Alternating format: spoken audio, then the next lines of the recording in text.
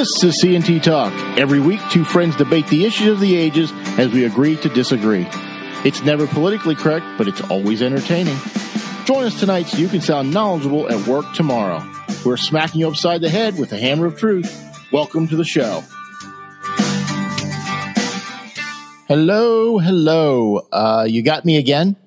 Tony is unavailable at the moment, so I had some thoughts I had to share.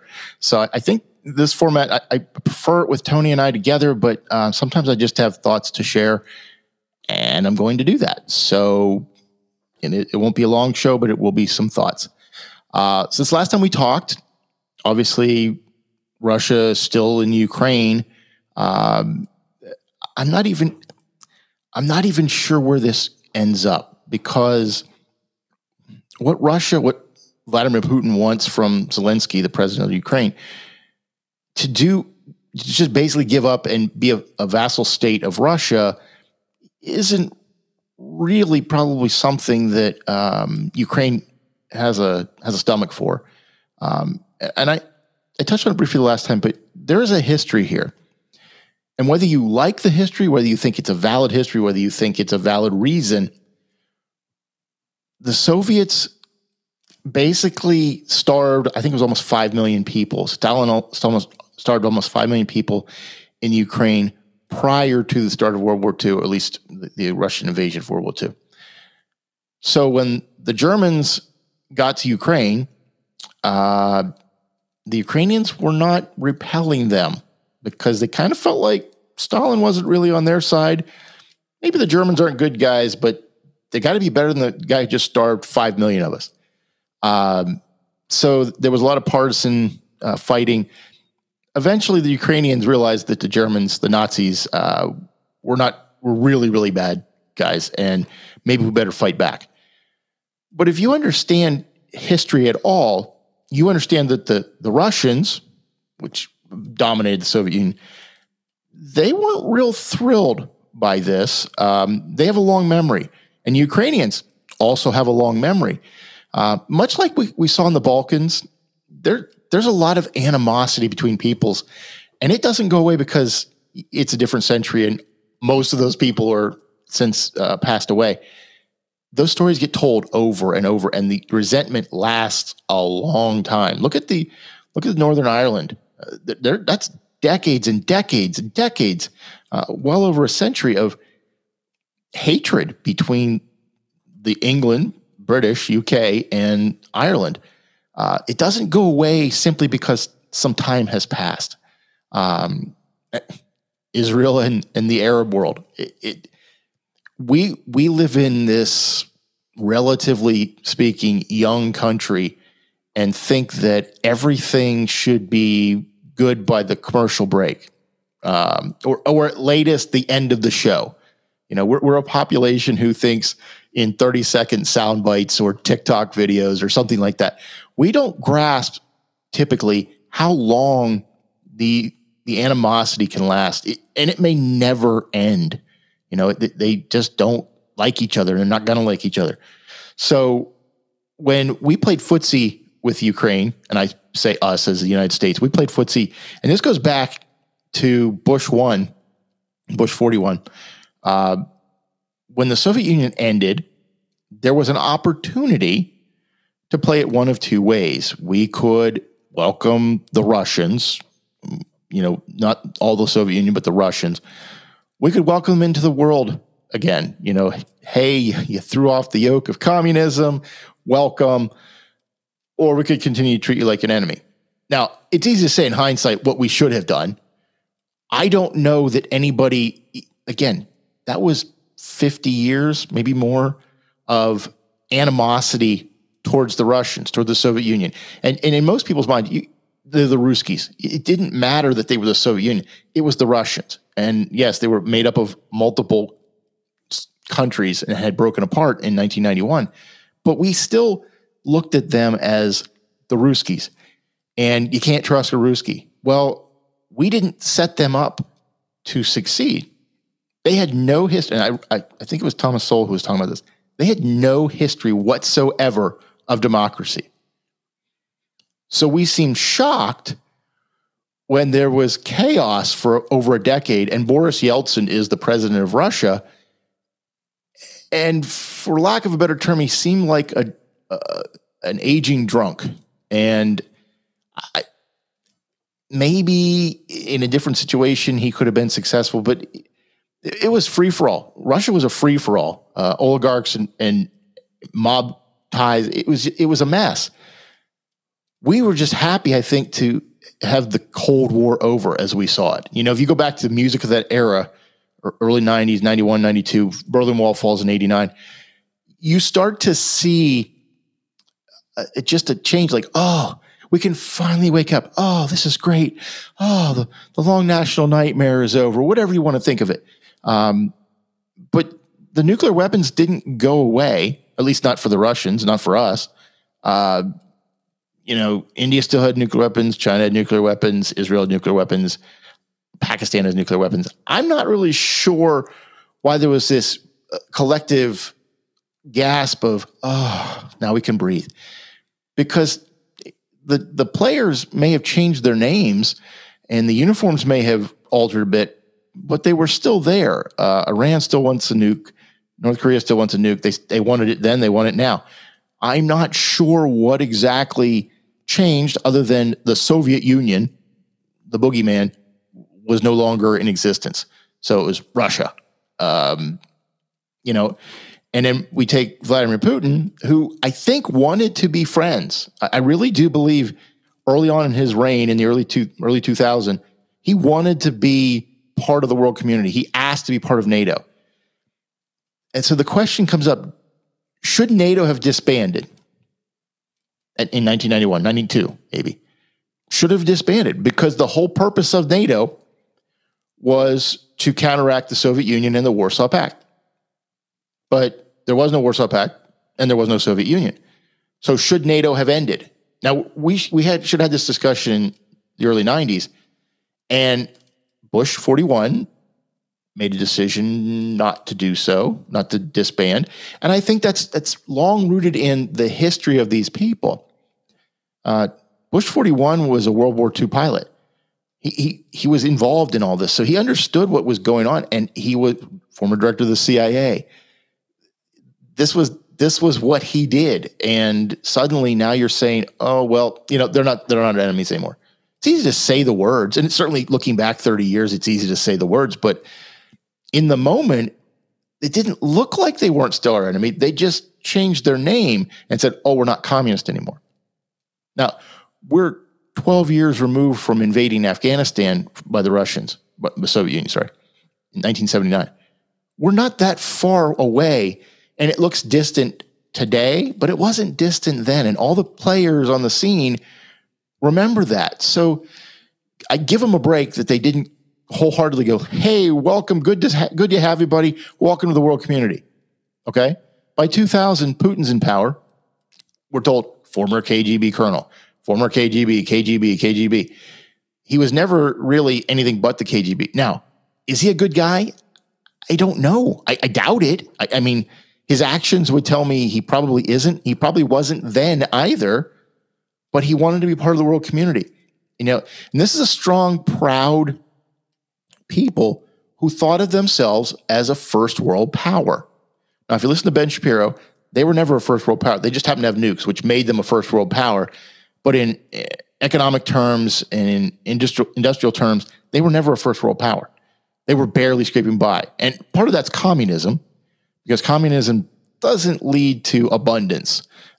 We've never seen abundance with communism, not straight communism. If you look at China, that's a little different discussion. It's not straight communism anymore.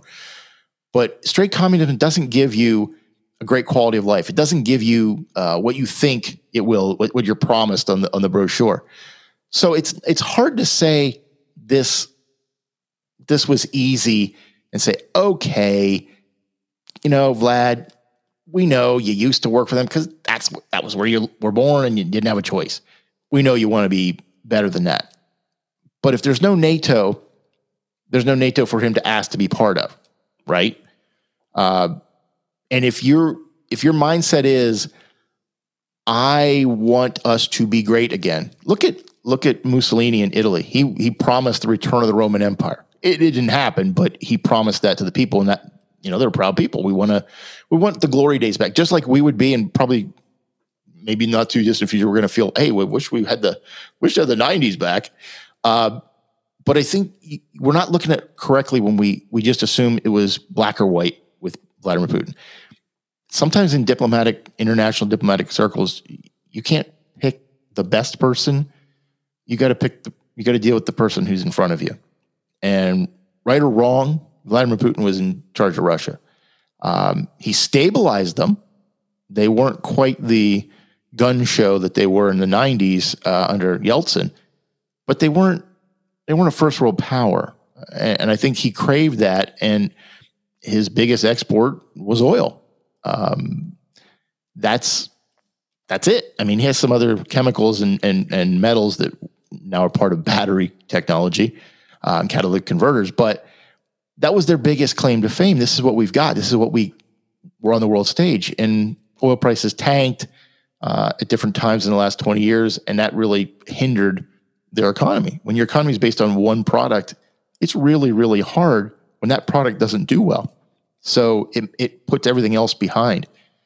And I think looking back on it, it would have been easy to say disband NATO or invite the Russians in. I don't think inviting the Russians in was ever going to happen. I really, really don't. There was too much animosity between the member states.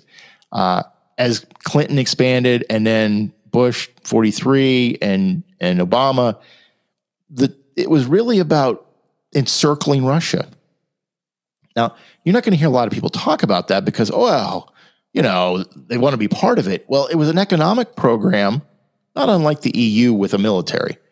And some countries wanted to be part of it. Some recognized if we're part of this, we get some benefit, but we also put ourselves at risk because Russia doesn't want to be encircled.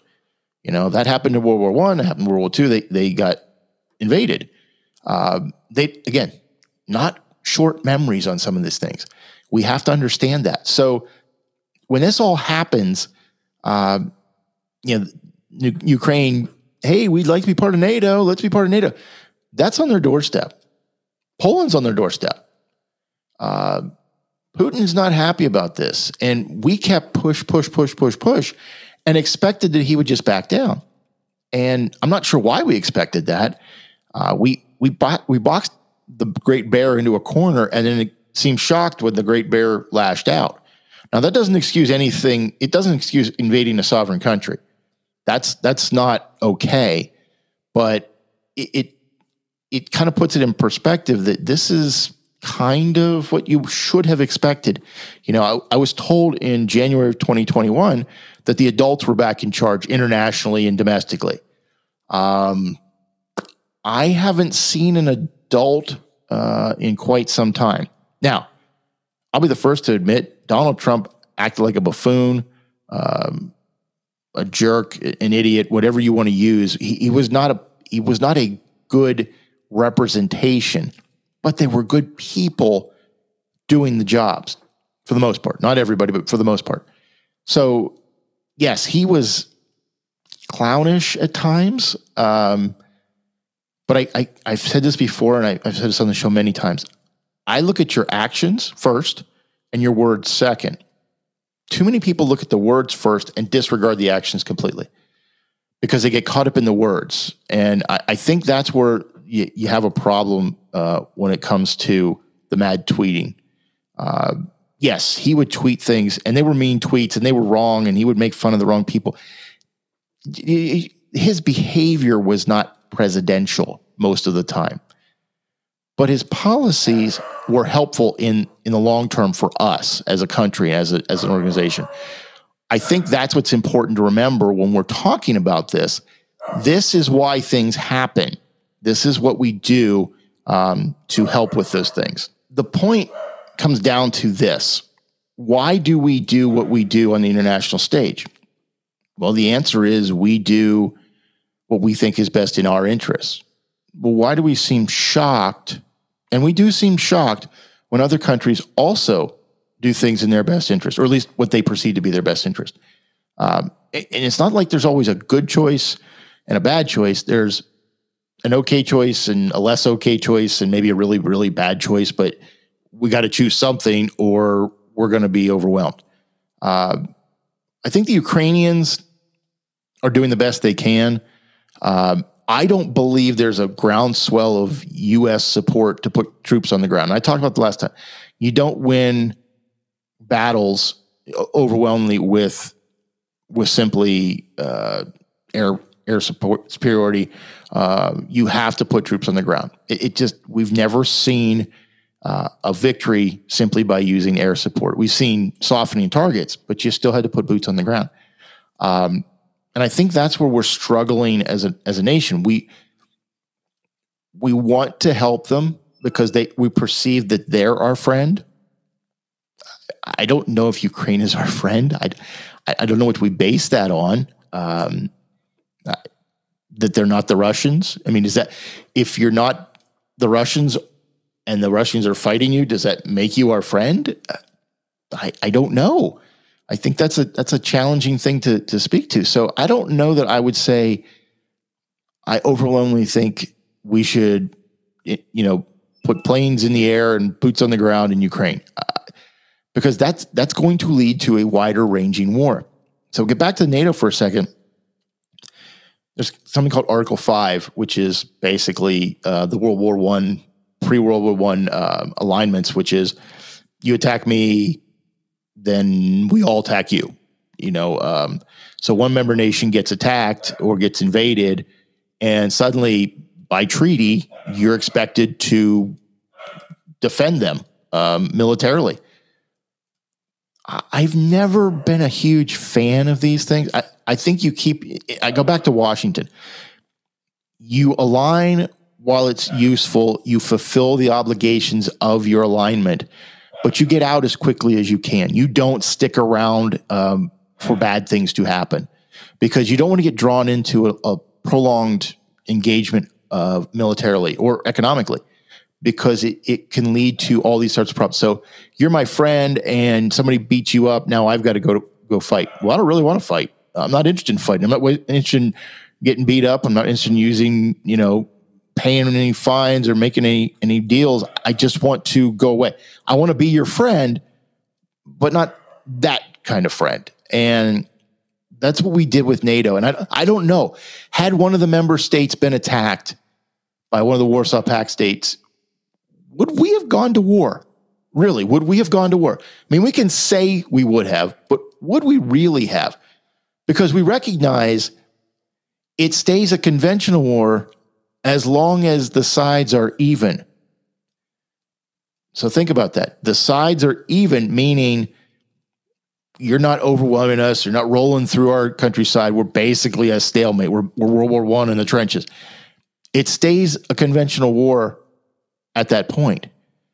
But if one side says, I've got nothing to lose, it becomes a nuclear war, which we all lose. But if one side says, I got nothing else I can do, I throw all my nukes at you and maybe I take you out and I probably don't survive, but neither do you. And I could see it on either side. So it's kind of like sanctions, like the sanctions on the Russians for this Ukrainian invasion. They only have weight until you need to use them. So the threat of them is actually more powerful than the use. And that seems strange when you think about it. Cutting off all the financial input to Russia seems like, oh, wow, that would be awful. And it's devastating to the economy, but it's built into the calculus. I said that before. Nuclear weapons are good until you realize, oh, wait a minute, when they can use nuclear weapons on us. We've given them free reign. If we use it, they can use it. Don't kid yourselves. If the Japanese in 1945 had nuclear weapons, they would have used them. They would have used them on us, because nobody at that point knew what the ramifications were. The Nazis, had they gotten nuclear weapons, would have used them. I believe. I mean, there's no proof, but I would believe they would have used them. So why do we expect that backed into a corner, what do you think would happen to Russia if they thought we're facing annihilation. There go the nuclear missiles. Boom. they're flying out of Vladivostok as quick as they possibly can. I don't think we think that through. I think we're removed enough from that time period when it was a daily occurrence. I mean, and let's not kid ourselves. Duck and cover. I'm not sure exactly what you think that will do, but cowering under your wooden desk inside a glass-filled classroom, I guess you could do something. But if it's a nuclear blast, really, I've seen footage. I've seen film. I don't really know what would. I don't know what. It's not Indiana Jones in the Crystal Skull where he rides it out in a refrigerator, a lead-line refrigerator. This is not. That's not what we would be experiencing. So duck and cover gives you something to do, but it doesn't really change the outcome. So I just want to caution people when they think about this. There's no simple solution here. Now, international politics are never simple. Both sides have to feel like they're gaining something, or at least not losing something major. Both sides. If one side feels like they're being taken advantage of, there's animosity, there's resentment. That carries over for the future. See, we do too many things politically and in international thought process. We don't think long term. We think from one administration to the next. So we had Donald Trump for 4 years. We've got Joe Biden right now, and he reversed everything that Donald Trump did. So if you're a partner with the United States, do you really feel like, I mean, if it's going to flip-flop like that constantly, do you really feel like you want to make a bargain with the United States that, yes, my friend, you'll protect me? No, they won't. No, they won't. Because the next group in might say, nope, not going to do it. Not interested in helping you. Not going to invest blood and treasure in defending you from whatever. So you have a proliferation of armaments again, much like we did before World War I and on the Axis side in World War II. The reality is, if you don't think somebody else is going to protect you, you have to figure out how to protect yourself. And that means a more dangerous world, in my opinion. It's not that the world wasn't dangerous before, but you know who your friends are. We bailed on Afghanistan, one strike. We really didn't support Ukraine, even though we said we played footsie with them and said, "Oh yeah, get rid of your nukes and we'll protect you." We're not protecting them. We had no intention of protecting them. Those are just words. Bill Clinton, I feel your pain. No, you don't. You don't care. You wanted to get a political motivation done, and you did. I helped get Ukraine disarmed. Okay. And now, here we are. Now, I'm not saying that if Ukraine had kept their nuclear weapons, that they wouldn't use them. They probably would. Because we're getting wiped out. Might as well take them with us, right? The whole scenario with Russia. Nuclear weapons, again, are a deterrent, but if they ever came to use, it would be the end of us. And we knew that in the Cold War. We recognized that. Mutually assured destruction, MAD. We understood that. The Russians understood that. Do the Iranians understand that? The North Koreans understand that. I think the Indians and the Pakistanis understand it to a degree. I think China understands that, but hard to say. You're sitting there in Taiwan and you're going, yeah, it looks good. Everything's fine. We're great. Probably not. Japan's not feeling quite so solid. Hey, remember, they subjugated the Chinese for a while. Never got their payback on the Japanese. So are they feeling, oh yeah, we're good. We're all good buddies? No. They feel they're a great empire and want to rise again. So I say all this just because I want people to understand this is not a simple right and wrong. There are right and wrong actions, but it's not as simple as we are led to believe by the media. You know, you got to defend Ukraine. Do you? I mean, I'm not saying you should or shouldn't. I don't know. But anything that we would really do to defend Ukraine escalates the war with Russia. Then we're in an actual fighting war with Russia. and then maybe we're in a fighting war with China over Taiwan. Is that the direction we want to go? I don't know what the solution is. I wish I could give the solution, say, do this, and this will solve the problem. I don't know that there is a solution per se that I think would satisfy any of us. I think, unfortunately, it's incremental to get back to maybe some peaceful situation, but I wouldn't say it's decades of. We've basically let it wither on the vine for decades. We had a chance, maybe in the early 90s, maybe, to not be sitting in this situation 30 plus years away. But maybe we didn't. Maybe different decisions get made and different outcomes happen, and we're still stuck in a situation where maybe somebody else, maybe Ukraine feels slighted because Russia's in NATO. I don't know that there's a positive. Anytime you make alliances, you're now held to what that person or that group does. And that's not always a good thing. Ask the people who co-signed loans for their children to go to college, and they're now going to be working till they're dead to pay off loans that your kids took out to go to college, $250,000 of co-signed loans. You got to be really, really sure when you put your own skin in the game. And I don't know that is something we always, as a country, as a population, as administrations, really think that up. They think in 2 and 4 year increments. They really do. They do not think long-term. So that anytime they give you a budget estimate of 10 years, to them, it's 10 years. A million things could have happened by then. Who cares? Nobody's going to remember that I voted for this huge boondoggle of a bill because it's 10 years from now. I think we need to have a longer-term view of the future.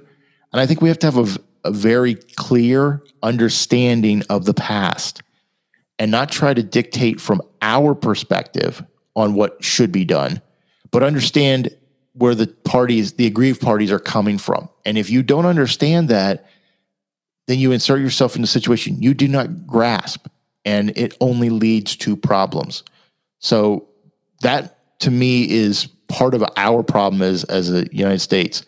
We are too quick to tell you how you should do it because we know best. The upstarts who, prior to World War II, weren't doing so hot.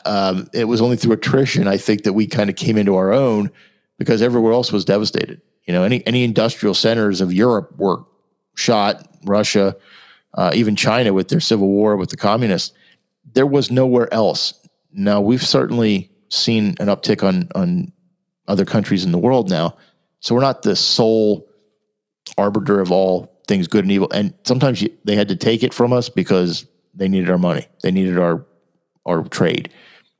Maybe they don't need that anymore, not nearly as much as they did. I mean, we're looking at shutdowns in China again for products and supply chain issues. How do we fix that? How do we get to the point where we don't rely on everybody else? There's times when you're going to need somebody else, but when you're fully reliant on China to produce your goods, or a lot of your goods, then things that affect China affect you. And when that same country holds a lot of your debt, you can't do much. You can't, you're not there. I am going through Financial Peace University with a group from my church. And as we're talking about it, you start to understand, whether you agree with Financial Peace, Dave Ramsey, it's irrelevant to the conversation. What you have to understand is when you are beholden to somebody else and you don't have free reign of your own decision-making, whether it's a job you have to keep that you hate, or it's you're living paycheck to paycheck because you don't have your house in order, then you're beholden to others to dictate what you can and can't do. And we are beholden to China. We are beholden to other countries in the world because we can't get our own house in order, period. We spend money we don't have on things we don't need to try to impress people we don't care about. And that's a problem. So we need to fix our own house. We need to come to grips with these are things we cannot do. There are limits. I don't care what Bernie Sanders says. There are limits. You can't just spend. Nancy Pelosi made a comment the other day that the spending deficit, the spending we do actually reduces the deficit. I don't know how that's possible since we have to borrow the money to spend it. It doesn't just magically appear and magically reduce the deficit. So I'm not sure where she got her math knowledge, but that's not how money works. That's not how math works. So those people who believe we can just spend are looking short term. They're looking for the next election. They're looking to remain in power. They're looking to benefit themselves. They're not looking for the country. They're not looking for what we can do for us. So I want to think about my children, my grandchildren, my great-grandchildren. I want to think about those things and say, maybe we should be doing some different things that we're not currently doing, hoping it all works out because, it'll just work out in the end because it always does. Well, no, it doesn't always. History is a good guide of it doesn't always work out just because you feel like it, just because you think it should. And other people want to win too. Nobody wants to always be on the losing side. They want to win, and they will fight to win. So I leave you with all that, not because I have solutions, but I just needed to get that off my chest. There was other things I could have talked about, but I just really wanted to give you some feeling, some history on what we're talking about. So thanks for joining me. Hopefully Tony will be with me next time. I don't know when that will be, but hopefully soon we'll be back together. But thanks for joining me. I'm Chad. Good night.